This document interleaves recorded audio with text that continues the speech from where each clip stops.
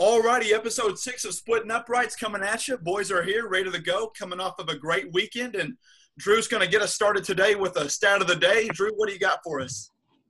We had a whole discussion last week with Gage about the Cowboys.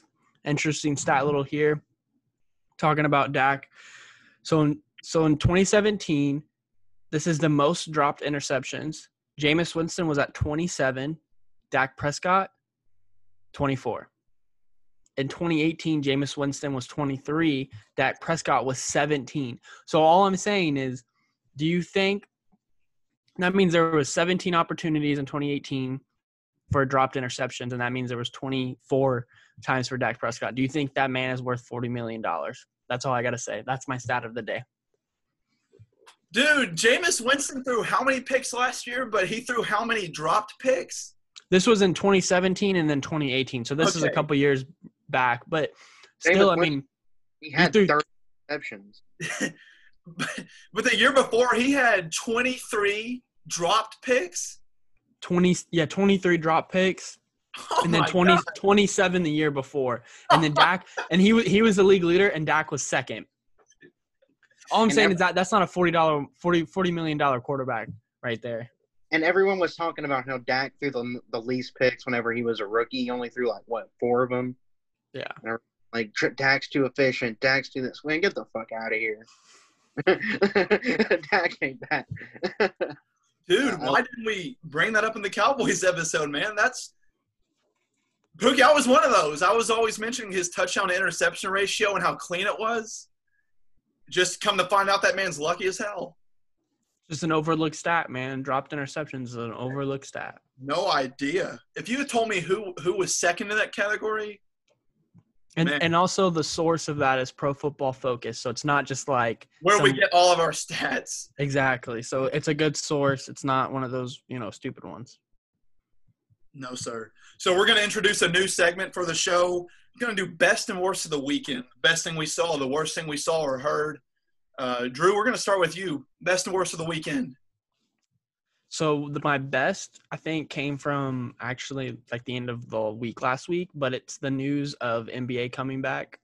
I personally, I don't really start watching the NBA until the playoffs start. So for me, I think they're going to play 8 regular season games for seeding purposes, and also kind of get people to get their feet underneath them again, be conditioned, and then they're going to play a 22-team playoff.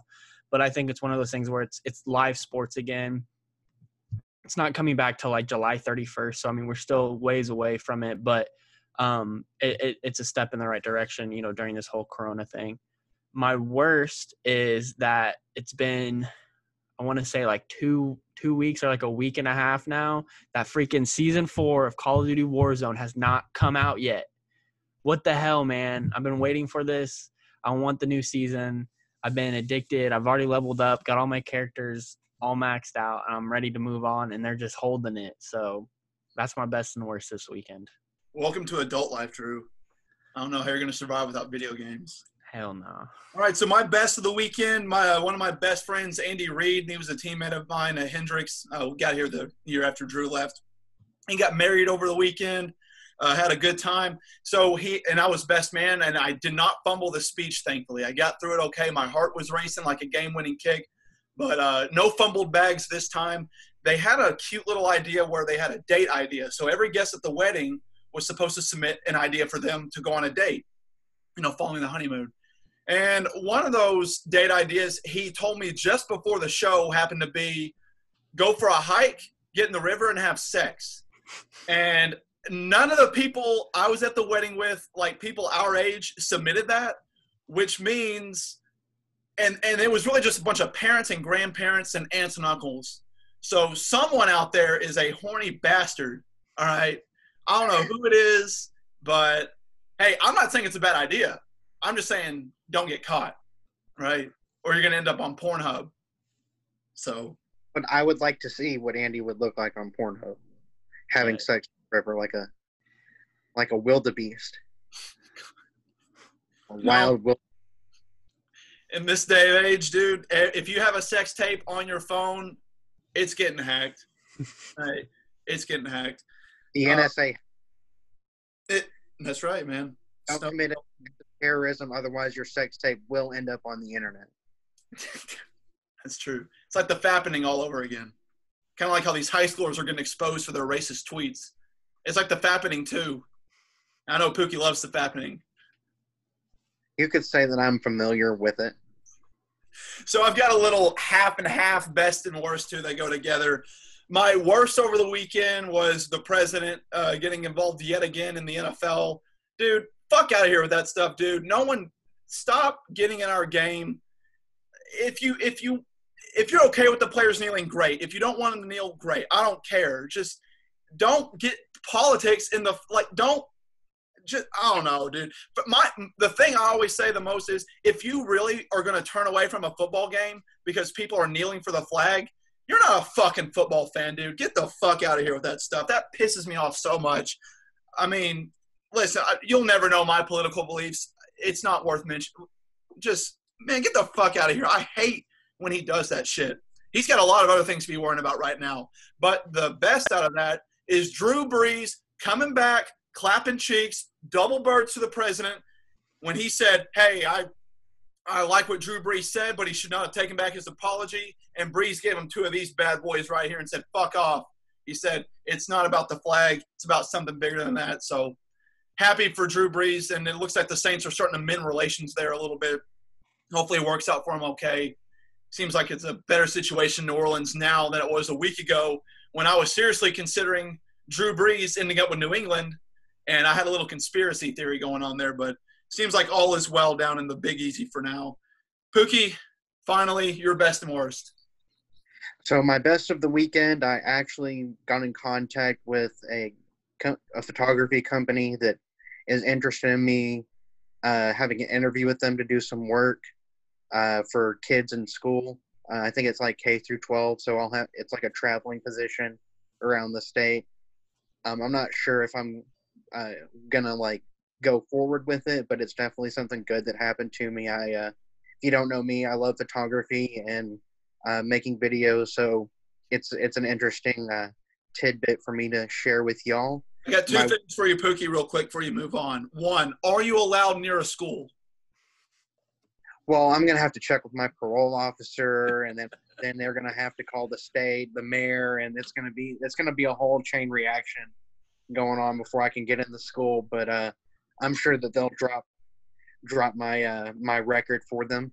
Number two, I'm familiar with your work. You are a great photographer and videographer. But my question is, will this be the first time that you videoed someone with their clothes on?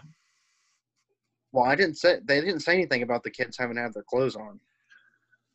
I mean, you know, I don't know if I can arrange that if we're doing boudoir or what, but we'll have to see. I don't know if the principal will be down with that, but I'll have to ask. What about your worst? My worst of the weekend, so it's kind of two things. The first is the Minneapolis Police Department. The city council is in talks of actually disbanding it for public-led safety. And I'm not saying that that's the worst thing necessarily because I disagree with it, but I do think that it's worth mentioning in this sort of political climate that we're in nowadays, that, you know, it needs to be talked about and discussed how we can really replace security and do things that are more community-based. And also I saw a tweet from Donald Trump, sort of like what Sandy was talking about. And it was basically instigating a conspiracy for this Buffalo man that got pushed down by police officers. And he was trying to say that it was staged. And I'm just like, dude, what the fuck? You don't even know what the fuck you're talking about. Like, why would you say some shit like that? What are you trying to do? What do you stand to gain from that? It just pissed me off. So I'm kind of going to let that lead into our bigger discussion for the day about some of these circumstances that we're in. Sandy, what are your thoughts? So I mentioned Drew Brees, and, you know, however you feel about it, I would say, and it almost seems like a cop-out answer nowadays, but the reality is that we're three white males. So how we would respond to what Drew Brees said, it depends on what side of the aisle you're on, may depend on how you react. If you're a moderate, it may depend on how you react, but also just who you are and how you react. Like,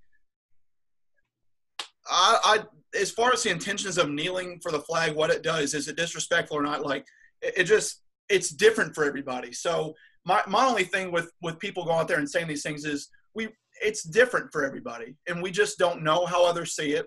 And the best thing we can do is listen, is learn. That's the whole point of conversation, because we simply don't know. Like, I don't know about the struggles that, like, Pookie, you and I went to, we were at a school that was quite, where the minority was really like the majority, especially on the football team.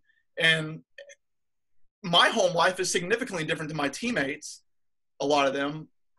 And I just couldn't begin to understand what that's like. I saw it, but I don't understand. So in that sense, just reacting to Drew Brees, I hope that they've mended fences, and I hope that I hope Drew's being legitimate when he says it. Not you, Drew, but Drew Brees. And that they're able to mend relations there, because let's not forget, J.J. Watt has done an extraordinary amount of charitable work and has donated so much of his time and effort into the city of Houston. But Drew Brees, like, that man is an integral part of that city. What he's done, what he's given back to New Orleans, when after Katrina, he and his family donated $5 million to hurricane relief. This man cares, and I just hope that, this will be a moment where, like, the people haven't given up on Drew Brees, because I think he's an extraordinary individual who said something that hopefully he can come back from, and that people will forgive him for, and we can move on. That's my thoughts on that as far as the protest. I know, Pookie, you've got pretty strong thoughts on a lot of it. Yeah, I do have strong thoughts, and I'm really conflicted with, like, my own position in the society in relation to what's going on with the protest now at this time, because I do want to, like, give credence to these people and validate what they're trying to fight for. I think it's admirable, and we should all be doing our part. You don't necessarily have to go out and protest. You don't even have to post on social media, but whatever it is that you can do that's worth it for the cause, I think that that's worth it, even if it's the most minute things, conversations with people. If whatever it is that you want to do, your voice should be heard. I personally feel very strongly about the need for police reform, and I'm not necessarily sure how to go with that, but I do know that there needs to be changes made, and I can acknowledge that as a white person. Mm-hmm. Drew, you wanted to bring up something specifically with the NFL. Yeah, the NFL, a lot of 4 years ago, this really started with Kaepernick. The whole kneeling, he went out and asked a veteran, what he should do, because he didn't want to put his hand over his heart or stand or, do something. So it really started then. And for being honest, the NFL hasn't really handled this whole situation since then very well. They've been kind of, let's brush it off. Let's keep pushing it to the back so that we don't have to, worry about it. And it wasn't until this players video with, some of the big names in the NFL, but, really the face of the NFL right now, Pat Mahomes, came out. Apparently an NFL exec said that the league moved quickly to have a response, because of Mahomes being in this video. And I think it was all of those players, but whenever you take someone, if LeBron James is very active in the NBA, so he's the face of the NBA, for most people. So Adam Silver is out there, talking, giving response. And I think that's the type of person Adam Silver was. And I think that's the person that the commissioner before him was as well. So I think they're really big on that. But Roger Goodell is very, we're going to keep everything just football related, when, athletes nowadays and even celebrities, they have some of the biggest voices in the entire United States. So they have a bigger platform than a lot of other people, and they need to use that platform to talk. And I think, I think this whole situation has looked really bad on Goodell and some of the top NFL execs, because that players video wasn't just done by the players. It was done by a rogue NFL employee reaching out to players wanting to make this video because he thought that there needed to be a message heard from them. Yeah, absolutely. So I'll bring up something in a minute that I heard along those lines, but that might actually change your mind a little bit about the NFL's response. As far as the NBA goes, I think Adam Silver is probably the most beloved commissioner in his own sport. I can't think of a tighter bond that I've known of in a professional league that I've followed than the one that's between players and Adam Silver. Like, they trust him. there's a really strong relationship there. That's like a total 180 from what you've got going on in Major League Baseball right now. But that's neither here nor there. We can get into that later. But with the NBA, so here's the thing. The NBA is probably the second most popular sport in the United States, the second most popular league.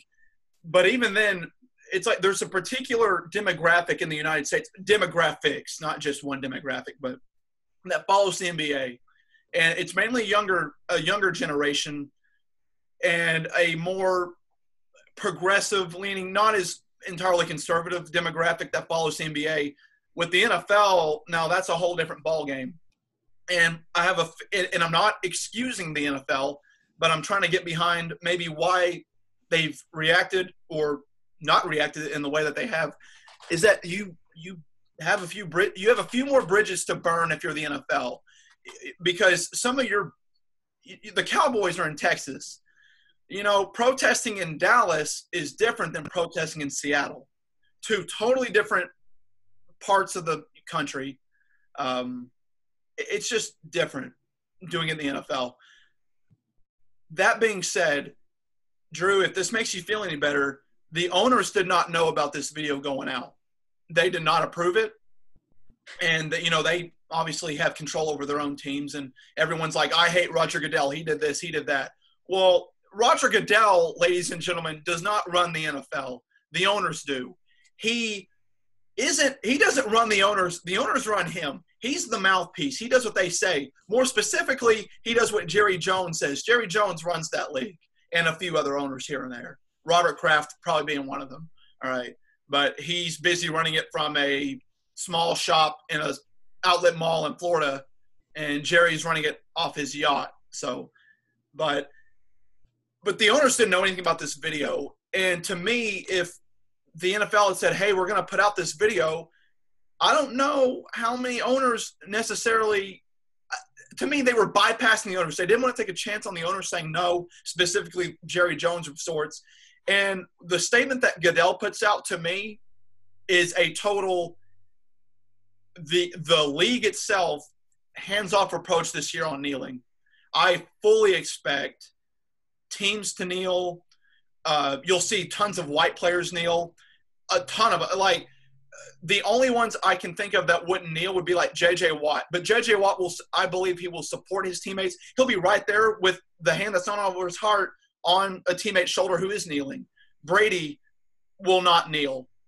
There are a few other players, but Breeze, I bet Breeze is right there linking arms with people in that. So they may not kneel, but I totally expect the NFL to look different this season in terms of the anthem. And you're right, Drew. They haven't reacted to this in the past the way that most people would want them to. But they see the need now in society, the cultural shifts that we're seeing now, unfortunately, that have arisen from what happened with George Floyd, Breonna Taylor, and Aubrey. Many others, yeah. Yeah, absolutely. Well, yeah, it's not just those three, but it's like this time is different. In our generation, we remember like Trayvon Martin. That was the first one that I can vividly remember as a kid growing up. Eric Garner, Michael Brown were the two others that really stuck out because they got a lot of media attention. But this one just created a tidal wave, and I don't see it going away. And the NFL now says this isn't going away, and we can be the agent of change here. And I think you're going to see them getting on board. It's just going to be interesting to see how Jerry Jones and some of those more conservative owners will approach this. Whereas you got guys in like the Carolina owner, David Tepper, who seems to me to be pretty progressive. Seattle, that. San Francisco and a lot of those places, the fan bases will be all in, I would imagine. So I'm very curious to see how that works out. But I think the NFL certainly reacted rather than got ahead of it. But I do believe they're genuine in that response. So that was a long-winded response to what you said, Drew. But I think there's reason to be excited for how the NFL is going to approach this moving forward. So that's all I've got on that one. I think as it comes from I think, like I said, with the NBA, they're less. There's less players to deal with. there's not – football is the main moneymaker, so you're talking about millions of dollars.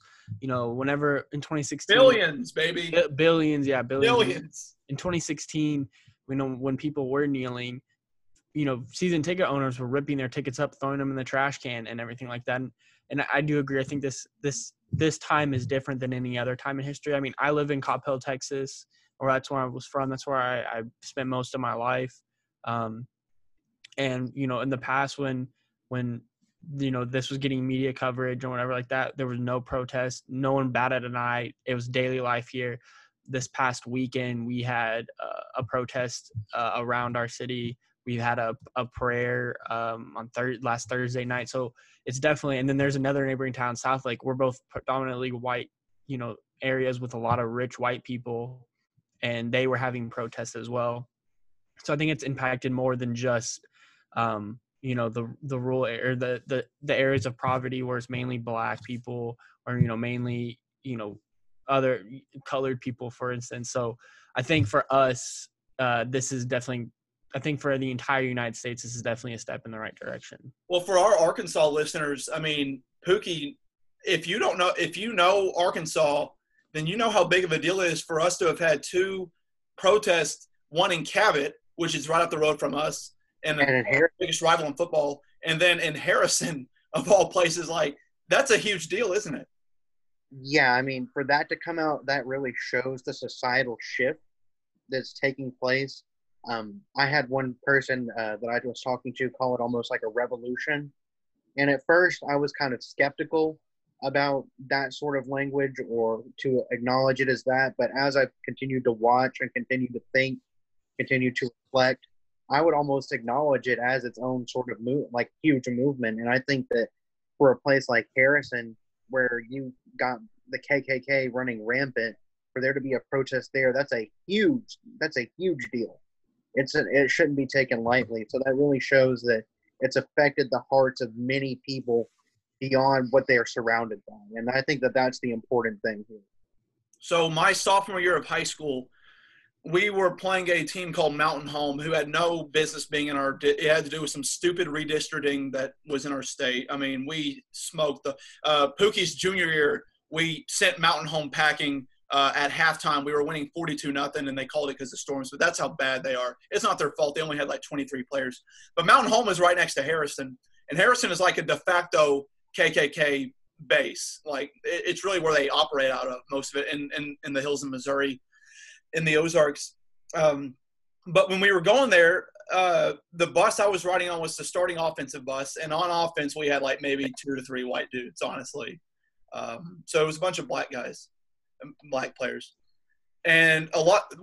They were joking about going to Mountain Home. You know, it's like, oh my God, like if we get pulled over on the side of the road, it's gonna be scary and all this and that. And going to the stadium, like they were joking about how weird it's gonna be. And the years later, I kept thinking about that bus ride, thinking they were joking, but they also weren't joking. But now that we see that this sense of we still have so much racism in this country, I can see that was actually pretty troubling for them going to Mountain Home, because it's only a few miles, you know, west of Harrison. And that's a legitimate thing that people face nowadays.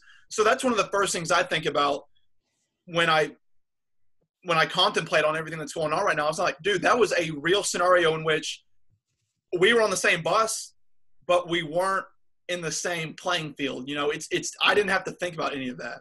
And it came close to home. And Pookie, I agree with you. This one hits different, and this does feel like a revolution. I'm ready to use terminology that hyperbolic as well. This one just feels different. So it was crazy to me to think, you know, a couple months ago we were talking about the coronavirus, and, you know, we're talking about you're right. Yeah, when you're talking, and I'm talking, I nanny some kids, and I'm talking about to these kids, like, you know, and when you guys go to high school, they're like 4th and 2nd graders. When you guys get to high school, you're going to learn about the coronavirus. You're going to learn about how it affected the United States, whatever like that.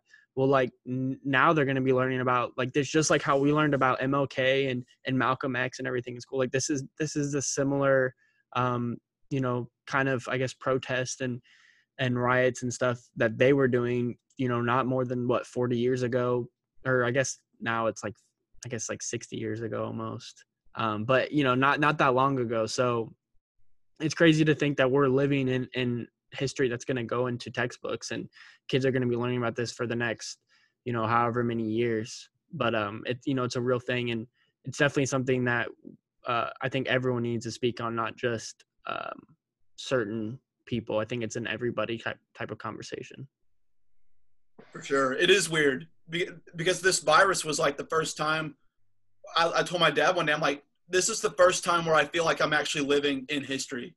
Like, this is a moment that we will remember forever. And unfortunately, we're not done yet. Not with this virus. I'm studying to be a doctor. Like, I'm familiar with many of the mechanisms in place and how the virus works and all that, but not public health. But it's just, this story is not over yet, unfortunately. And, I'm glad there's peaceful protests going on out there, that people are gathering together and expressing themselves. But this is not helping, dude. I'm not saying don't do it. I'm just asking, be as safe as you can, because, dude, we are on the tip of the iceberg here. But it is, dude, we're living in a history book. And the only other 2 times that I can think about that is when those motherfucking 6-time Super Bowl champion Patriots did 28-3, and when those motherfucking 6-time Super Bowl champions had to go through a heinous ordeal being accused of deflating footballs by one of y'all's teams. That was history, and that sucked. Deflategate.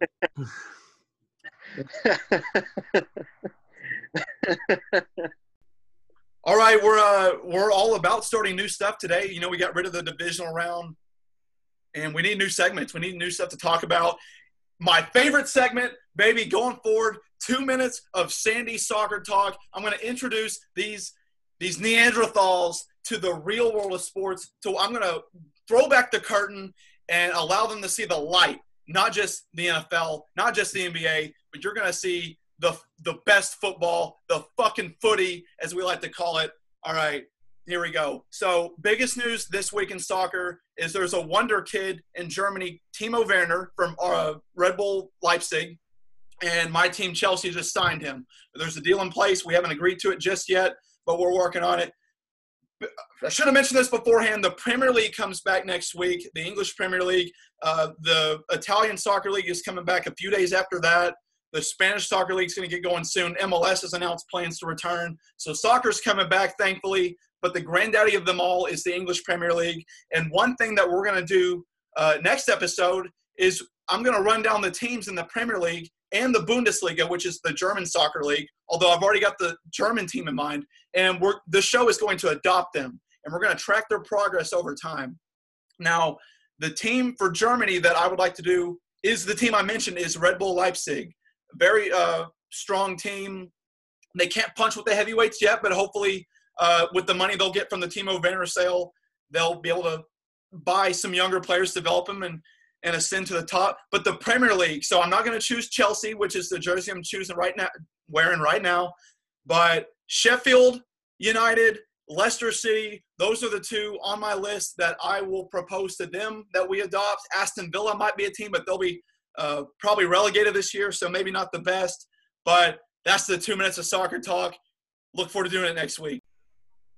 Woo, that felt good, man. Had to get that off my chest. I'm glad we finally got to expose y'all to soccer real quick. And while I've got the floor, guys, I wanted to bring this up. So I've got a pretty busy schedule nowadays as I'm preparing for the MCAT and also taking 2 summer courses, which means I have to get my my marathon training in early in the morning because I don't have time for it in the afternoons. I'm either doing the podcast or studying. And that means I love you guys, man. Like, I'm taking time out of the day to study all that shit, to do this with you. Shows how much I love doing this. But I have to get up early in the mornings now, about 4:30, and run.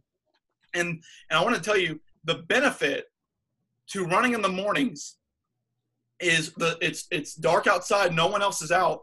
I can wear leggings.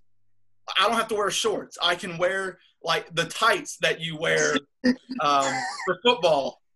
I don't have to worry about people seeing my dick with the sweat. It's dark. No one else is out. I can run in peace. Y'all know I'm a profuse sweater. I sweat like a dude. And it's terrible. But with the tights on, they it's so much better. It's not as hot, and honestly, it's like free the nipple, but free the ball. I just feel better when I do it. I mean, free the balls. Yeah, exactly, Pookie. And y'all know I'm an early riser in more ways than one. So all I have to say is, Sandy, is I don't think you'd have a problem in the brightest time of the day or the darkest time at night, someone seeing your little wee wee. Yeah, they would need like a microscope to do that. The sweat magnifies it. The sweat that collects at that part of the garment magnifies it. The light. So it absorbs it saturates with the sweat and then it expands. It's like an optical illusion of sorts with the light, the sweat glistening and stuff. Yeah. Are you one of the like type you'd of have runner? to set up a music video set to see that thing. Are you the type of runner who wears like the reflective gear and shit while No. you're running? You got the life vest on with the flashlight on your head, like reflective but shoes. I have invested in the really short running shorts now, like the ones that are closer to your balls than they are your knee, and they're just so much better than the long ones. But I just wanted to throw that out there in case y'all are ever getting into running. That running early in the morning gives you that freedom, the freedom to free the ball, and not to worry about getting hit by cars. No reflective gear needed. Drew, yesterday we put out a poll question on the Twitter, and it was the most successful poll question we've had so far. Got the most votes. Obviously, we're doing something right. Will you remind me what that poll question was and what the results were? I want to state a quick fact before you give false information. Actually, it's our second best. We had one with one more vote about Trevor Lawrence, Justin Fields. Oh, that had 18 votes. Suck a nut. Do your research. But to go on, the question is, which combination is most likely to win both an NBA championship and a Super Bowl in the next 5 to 10 years? And this was based off of the cities that they were in. So we had the Eagles 76ers, the Cowboys Mavs, Packers Bucks, and Niners Warriors. These are just the 4 teams we posted. There's a couple other teams that, could be in discussion. You could make an argument for, but we believe that these were probably the 4 teams that probably had the best chance of winning it, at least probably in the next 5 years. The Cowboys and Eagles both tied at 12%. I think the Cowboys only got votes because we have, Dallas fan base. Packers Bucks at 24%, and then the Niners, Jimmy G and company, with the Warriors at 52% winning the poll, which, thinking about it, I'll let Pookie and Sandy be our, NFL experts on this question whenever we kind of dive in. I'm a little bit more knowledgeable when it comes to basketball. I played it for many years. I keep up with it a little bit more than them. Looking this year, the Warriors are one of the worst teams in the league. And that's okay. They just went they were a dynasty for the last 4 or 5 years. It gets tiring. The NFL season is long and grueling, but the NBA season is even longer, and it sucks. You got some back-to-backs, a lot of road trips, a lot of miles flown. It's a longer, per month it's longer. So it's tough. And, I think Steph Curry, Klay Thompson really needed a break. Draymond Green, he played this year but didn't play the whole year. They really needed a break. They're going to get a top pick this year in the lottery. Either could turn that into a draft pick and have a young guy on their team, or they're going to add a Giannis Antetokounmpo, someone big, bring in another guy, go back to the Big Four, and they're going to be right back at it in the next couple of years. So I think that's the reason why they probably won. The Niners were just in the Super Bowl, have a great roster up and down, but in my opinion, that's probably the best team of any of the teams we're going to talk about today that have the best chances to do it. So, Pookie, just to remind you, the other ones in the poll were the Cowboys and the Eagles, and who am I missing? The Packers. The Packers. I included the Packers in that poll because with the Packers, I get the Bucks. And the Bucks, like I said, depending on who you ask, might have a 50% chance of winning the title this year. I don't like the Packers' chances, but how about you break down, Pookie, your feelings about those 3 teams and their Super Bowl odds? The Packers are an interesting case because they still have Aaron Rodgers, and I still believe that he can be a championship quarterback if given the right pieces around him. So I'm not going to count him out just because I've seen what he can do. It has been over a decade since he won a Super Bowl, so I'm not sure if he's still as good as he was back then, but he's still a great quarterback. If I were going to pick one of those teams, though, it might even be the Eagles, just because of Carson Wentz and the it factor with him. I think that he's got a lot more that he's going to accomplish in this league, and that if I were picking between him and Dak Prescott, I would take Carson Wentz just because of the pure passing ability and a lot of the intangibles that he's shown when he's playing there. And if healthy, I think that he makes them one of the better teams in the NFL. Still, I don't know if I would go with San Francisco because I don't know how much I trust Jimmy G. I know that he's a good quarterback, but just speaking from that perspective, I don't know if he's going to be the one that can get him over the hump. They might have to draft one here in the next 3 to 4 years to ultimately replace him whenever his contract starts to come up. Did you really say Jimmy G and hump in the same sentence, knowing that he dated a porn star? He dated a porn star? Oh, nice. Nice. Well, to go from the basketball side of the conversation when it comes to the 76ers, at least, they have a great team. Don't get me wrong, but they're in a very weird situation right now. Their team doesn't really work with Ben Simmons and Joel Embiid. Joel Embiid was hurt for a little while this year, and they had just Ben Simmons, and I think they went on a little run. I can't remember exactly off the top of my head. It's been a couple months since I've been in the basketball knowledge, but their team doesn't really work as a whole together when it comes to Embiid and Ben Simmons. So they're going to have to probably make a tough decision and pick one or the other and really ride with them because they have completely different styles of play. Ben Simmons likes to get the ball on a rebound or on an outlet and take it and go really, really fast. Joel Embiid is more of a back-to-the-basket type player. He's going to want to come down, run half-court offense. As you can't tell, even if you don't know basketball, those don't mesh well. So 76ers, if something doesn't change, I don't see them winning a championship in the next 5 to 10 years.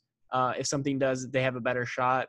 The Bucks, you're right. They have a great shot. If Giannis stays in Milwaukee, they have a great team built around him for Giannis.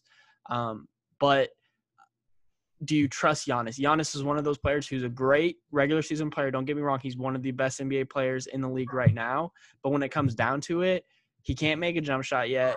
He's really just a defensive player who can get a rebound like a Ben Simmons and go down and score and dunk the ball from the three-point line basically with taking like 2 steps. So he's like super athletic, but he's not a get the ball and slow it down and run half-court offense. When playoff basketball comes, it gets really tough. Everyone actually plays defense. It gets really tough. I promise you. He's great. He'll lead them to a conference finals, maybe an NBA finals, but I don't see him getting over the hump the next at least 3 years unless he starts developing more. All right, Drew, let me hit you with some of this because I actually do know a little bit of basketball. Let me tell you why they may not win it next year or in the next 5 to 10 years, but maybe why the 76ers could win it this year. I get Ben Simmons back healthy somewhat. He will play. And I will tell you why they will represent the East in the playoffs in the NBA Finals. The tournament's going to be played in Orlando. The Magic aren't in it from what I understand, right? No, the Magic are. Well, the Magic are, but they're not going to make noise in the playoffs to me. Oh, no. At least not to have a huge impact. But you're going to have a bunch of teams going in there who a lot of them rely on the three. And playing the game, that it helps to be in your home arena because the sight lines, the lighting, knowing your home floor, how much it honestly impacted me as a kicker. It impacted me in the sense that you felt it. It was a little different here and there. And as a shooter, it's the same way. So now you're taking these guys into a neutral arena. They have to figure out the sight lines and all this. They've been away from the game for a while. Some of them don't have access to the facilities like an actual hoop until just a month or two before they'll get started again to refine their shooting. So teams that rely on the three may hurt a little bit in the early stages of this tournament. The Sixers, as you said, move in transition and they score in the paint. They hardly score off the three ball, and they will bang. And for that reason, I really see their game suiting this particular scenario in which the shooters may not be at their best early on. and it may take them some time to warm up, but the Sixers game translates to this scenario. And so the Sixers pose an interesting challenge to me going into the playoffs. Now, couple them with the Eagles over the 5-10 years, I thought that was a pretty solid option there for the poll, but they only got 11% of the vote, as did Dallas. So the Bucks and the Packers beat me out. I think that people forgot there were two sides to that question, that the NFL is involved too. I know Pookie said he bets on Aaron Rodgers. I love Aaron Rodgers, but that team, that roster is not ready to compete. And if they play the 49ers again, Rodgers can throw for 500 yards, but Raheem Mostert will run for 750. That game.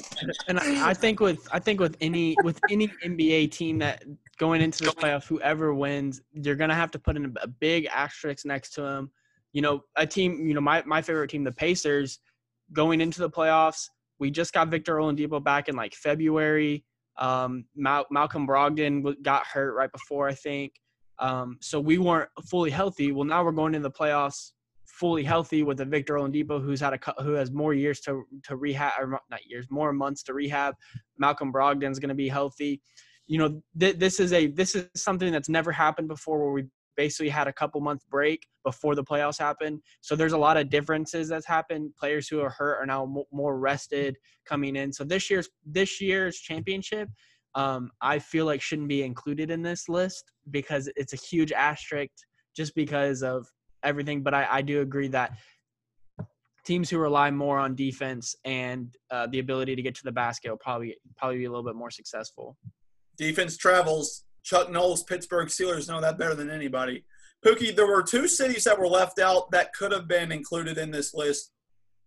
And I'm going to sound like a homer when I say one of them, but the Celtics and the Patriots representing Boston, I think that the Celtics have a young team and the Patriots should be afforded the benefit of the doubt in the sense that you still have Belichick there, Robert Kraft still the owner, and that they can work things out and hopefully rebuild and get another quarterback in place and build the team in that image that has been so successful for them. I think that's a decent pairing. And the Saints and the Pelicans, because the Pelicans are young and they might squeak into this altered playoff format this year, but they've got a lot of young weapons moving ahead, which is ironic because the Saints are like the opposite with Drew Brees out the door soon. So those were two teams that I would consider. Pookie, we'll go with you for the NFL version of this. We talked about their Super Bowl odds, but if you had to rank between the Patriots and the Saints, which one you feel better about in the next 5 to 10 years, who would you go with? I would definitely go with the Saints because of next year.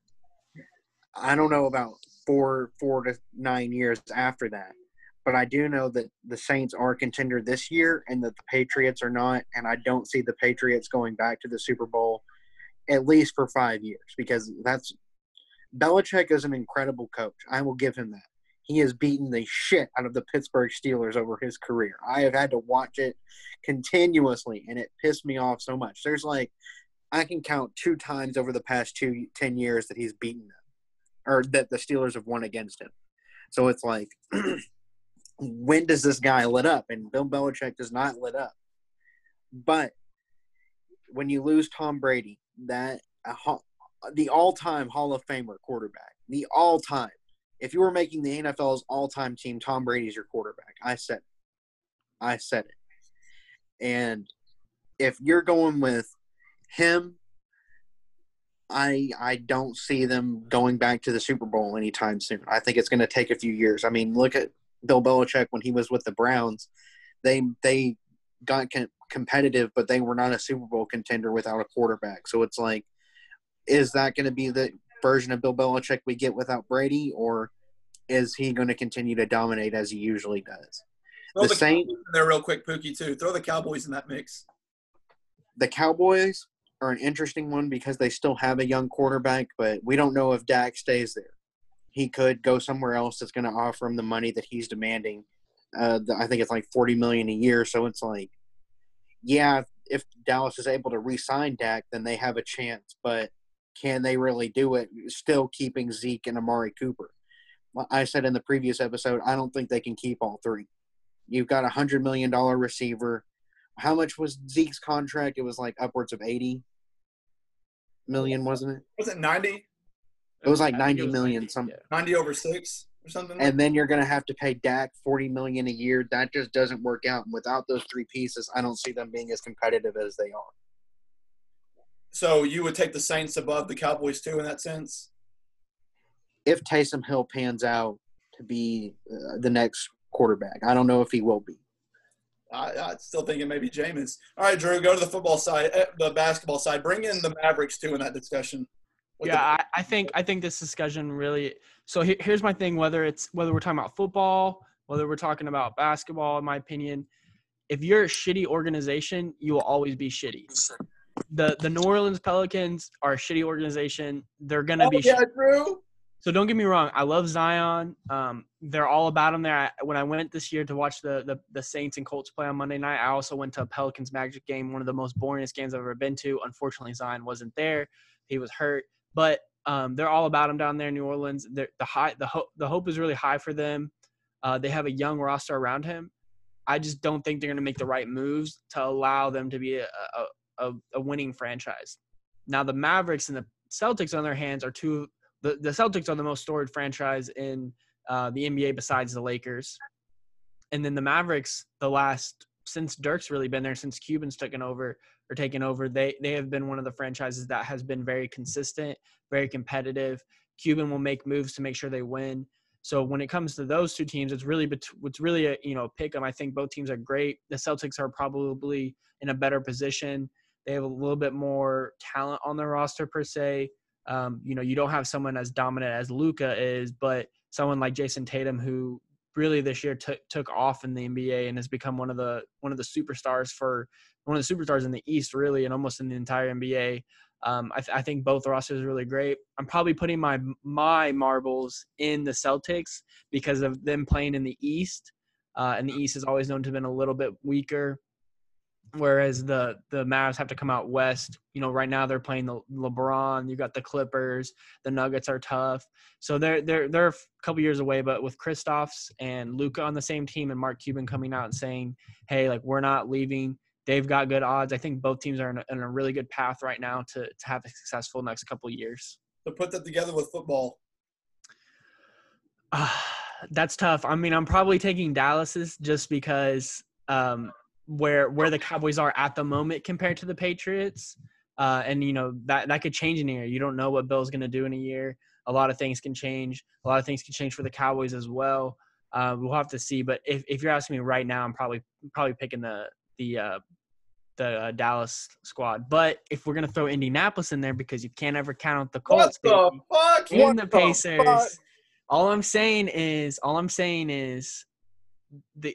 I would take the Colts and the Pacers, just saying. Hell no. What the fuck? We got a weak division in the AFC South. We're playing in the East. I understand the Colts, but hey, all I'm saying is the Pacers, the last couple of years, we had to face LeBron in the playoffs. We don't have to do it this year. I don't know. Well, I don't know about the whole playoff thing, but I'm saying we don't have to face LeBron. We have to play the Bucks, who the Bucks are tough, but I think we're going in the right direction. Both teams are going in the right directions to make those moves. Suck it up, guys. Fucking dick. I know the listeners at home are screaming through their phones right now. Where the hell are the Los Angeles teams? Why haven't you mentioned them? Well, the reality is it's tough. How do you pair them? Do you go Lakers, Rams, Lakers, Chargers, Clippers, Rams, Chargers, etc.? But I mean, even if you talk about that, you're really talking about basketball over the NFL. I think the Chargers and the Rams are more than 10 years removed, or they're 5 to 10 years away from even being contenders. The Rams are closer than the Chargers for sure. I think the Rams would be in that for 5 to 10 years. They paid Jared Goff way too much fucking money. They're going to have to get rid of him. It's going to be a while before either team is really competing. And I think the Chargers actually have a better chance than the Rams. I would listen to that argument if you're really referring to the division that they play in, because the Rams do have two powerhouses that they have to compete with in that division. The Chargers, have the Chiefs. So, we did talk about how good that Chargers defense is, I guess, on one of the last episodes. I think another team we're leaving out too is, Houston. I think. What? I'm not saying that they're all I'm saying is that they're two good teams that have superstars: Deshaun Watson, J.J. Watt, and then Russell Westbrook. I almost said Wilson. Russell Westbrook and James Harden. They have really high superstar guys on their teams, but the team around them really sucks. Houston, I don't know if you guys watch any of them play this year. They went small. They don't have a dude. They had a guy, PJ Tucker was playing their center. So yeah, they've kind of gone off the deep end. But I'm saying they have James Harden, who's a guy who apparently got his number retired in a strip club for spending $1 million in one night there. Who drops 40 bombs on people like it's no big deal. And he doesn't wear rubber like defense. And then you have a guy, Russell Westbrook, who averaged a triple-double for 2 years back-to-back, 2 MVPs on your team. I mean, you can't count those guys out. But they're one of those teams that's like it's a real big reach. But I'm just saying you got to mention them just because of the superstars they do have. The Texans. Bill O'Brien is never taking you to the Super Bowl. I 100% agree. Here, I 100% agree. Bill O'Brien smokes crack. Okay, you know what it does to your brain? This is your brain, and this is your brain on whatever drugs Bill O'Brien is doing. I'd throw Atlanta in there over Houston, I think, which is pretty hot, I guess. I just Atlanta. think that low of the Texans. So we'll leave that for now. I think next episode we're going to talk about the best sports cities, so we can get Pookie's team back in the mix because Pittsburgh doesn't have an NBA team that we can talk about, and we can throw in hockey and MLS and Major League Baseball and all that. And then Pittsburgh might actually have a chance to get in there, not in terms of overall success right now, even though the Penguins are doing pretty well. And the Pirates are trash. The Pirates are very much trash. But let's end on this one, guys, real quick. I saw this yesterday, and I had to set Pookie straight on one of our first episodes. But Stephen A. Smith said the other day he thought Deshaun Watson can challenge Patrick Mahomes for best quarterback in the league. I'll let Pookie go off with that one for a second. How do you feel? Do you agree with him? Okay, Stephen A. Smith abuses strippers. Okay. When has Stephen A. Smith ever been fucking right about anything? Okay, like Deshaun Watson over Pat Mahomes, you've got to be jerking it in the corner of your room. Fucking, what are you doing? He's jerking Deshaun Watson off. Like, Deshaun Watson, don't get me wrong, I love him as a quarterback, and I thought he would be better than Pat Mahomes coming into the league. But we've seen who they are. They've spoken their truth. And Deshaun Watson cannot hold Pat Mahomes' nuts and throw them more than 10 yards, okay? Because he's got kahunas of steel. And Deshaun Watson, I know he won that national championship game against Alabama. What the fuck, Stephen A. Smith? Come on, man. That's a come on, man, for you, Stephen A. Smith. I hope you're watching. Quit smoking dick. I'll be honest, I can see a place where you can make an argument about it. All I'm saying is Deshaun Watson's a great quarterback. I think he's been in a bad situation in Houston.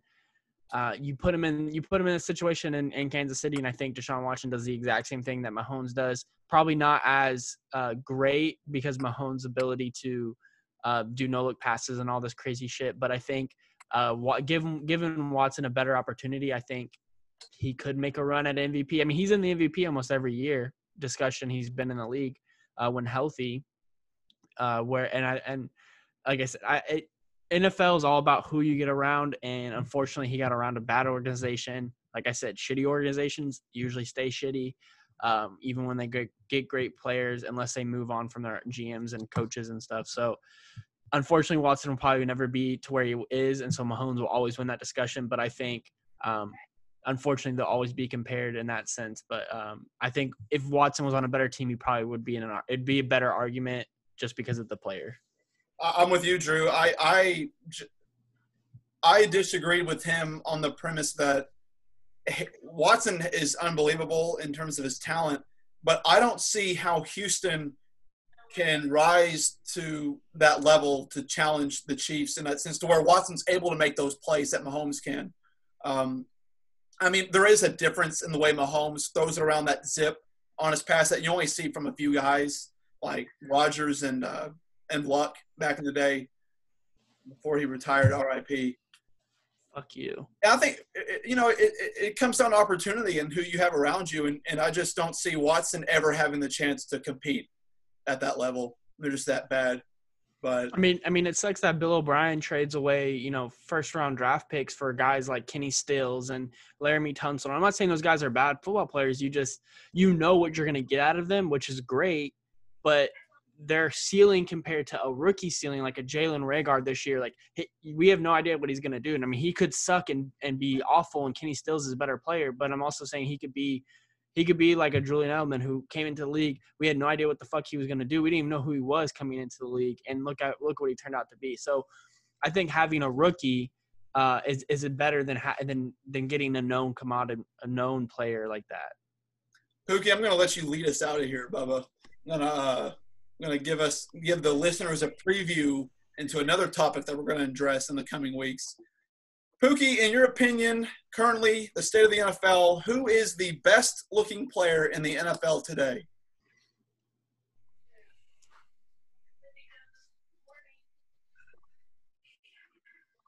Deep in thought. Joey Bosa. Joey? It ends in the front with Joey Bosa. All right, Gronk. Drew, Gronk. I would have gone with a Bosa, but I would not have gone with Joey. Hey, I would have gone with Nick. That's why I was like, Joey? What? Joey got that big-ass nose. Hey, I love Joey, bro. He reminds you of Doug Phillips, one of our old teammates. How skill he is, but I mean, he's not bad looking. It's just that nose, and it's weird. His brother is like super tan. Nick's like super tan, and Joey's like super white. It doesn't make any sense. But hey, I'll give you last word to defend your choice. Look, Joey looks like something sculpted out of like a porno magazine, like out of Playboy. Like he looks like that. He looks like he's got the hair slicked back. He's got the big ass nose, strong features. I think that Joey Bosa fucks your bitch and she doesn't come back. And that does it for another episode of Splitting Uprights, the podcast. Thank you guys for listening. You guys can subscribe to us at Splitting Uprights on YouTube, as well as following us at Splitting Ups on Twitter. And then you can subscribe to us on Apple Podcasts or any podcast platform that you listen to us on.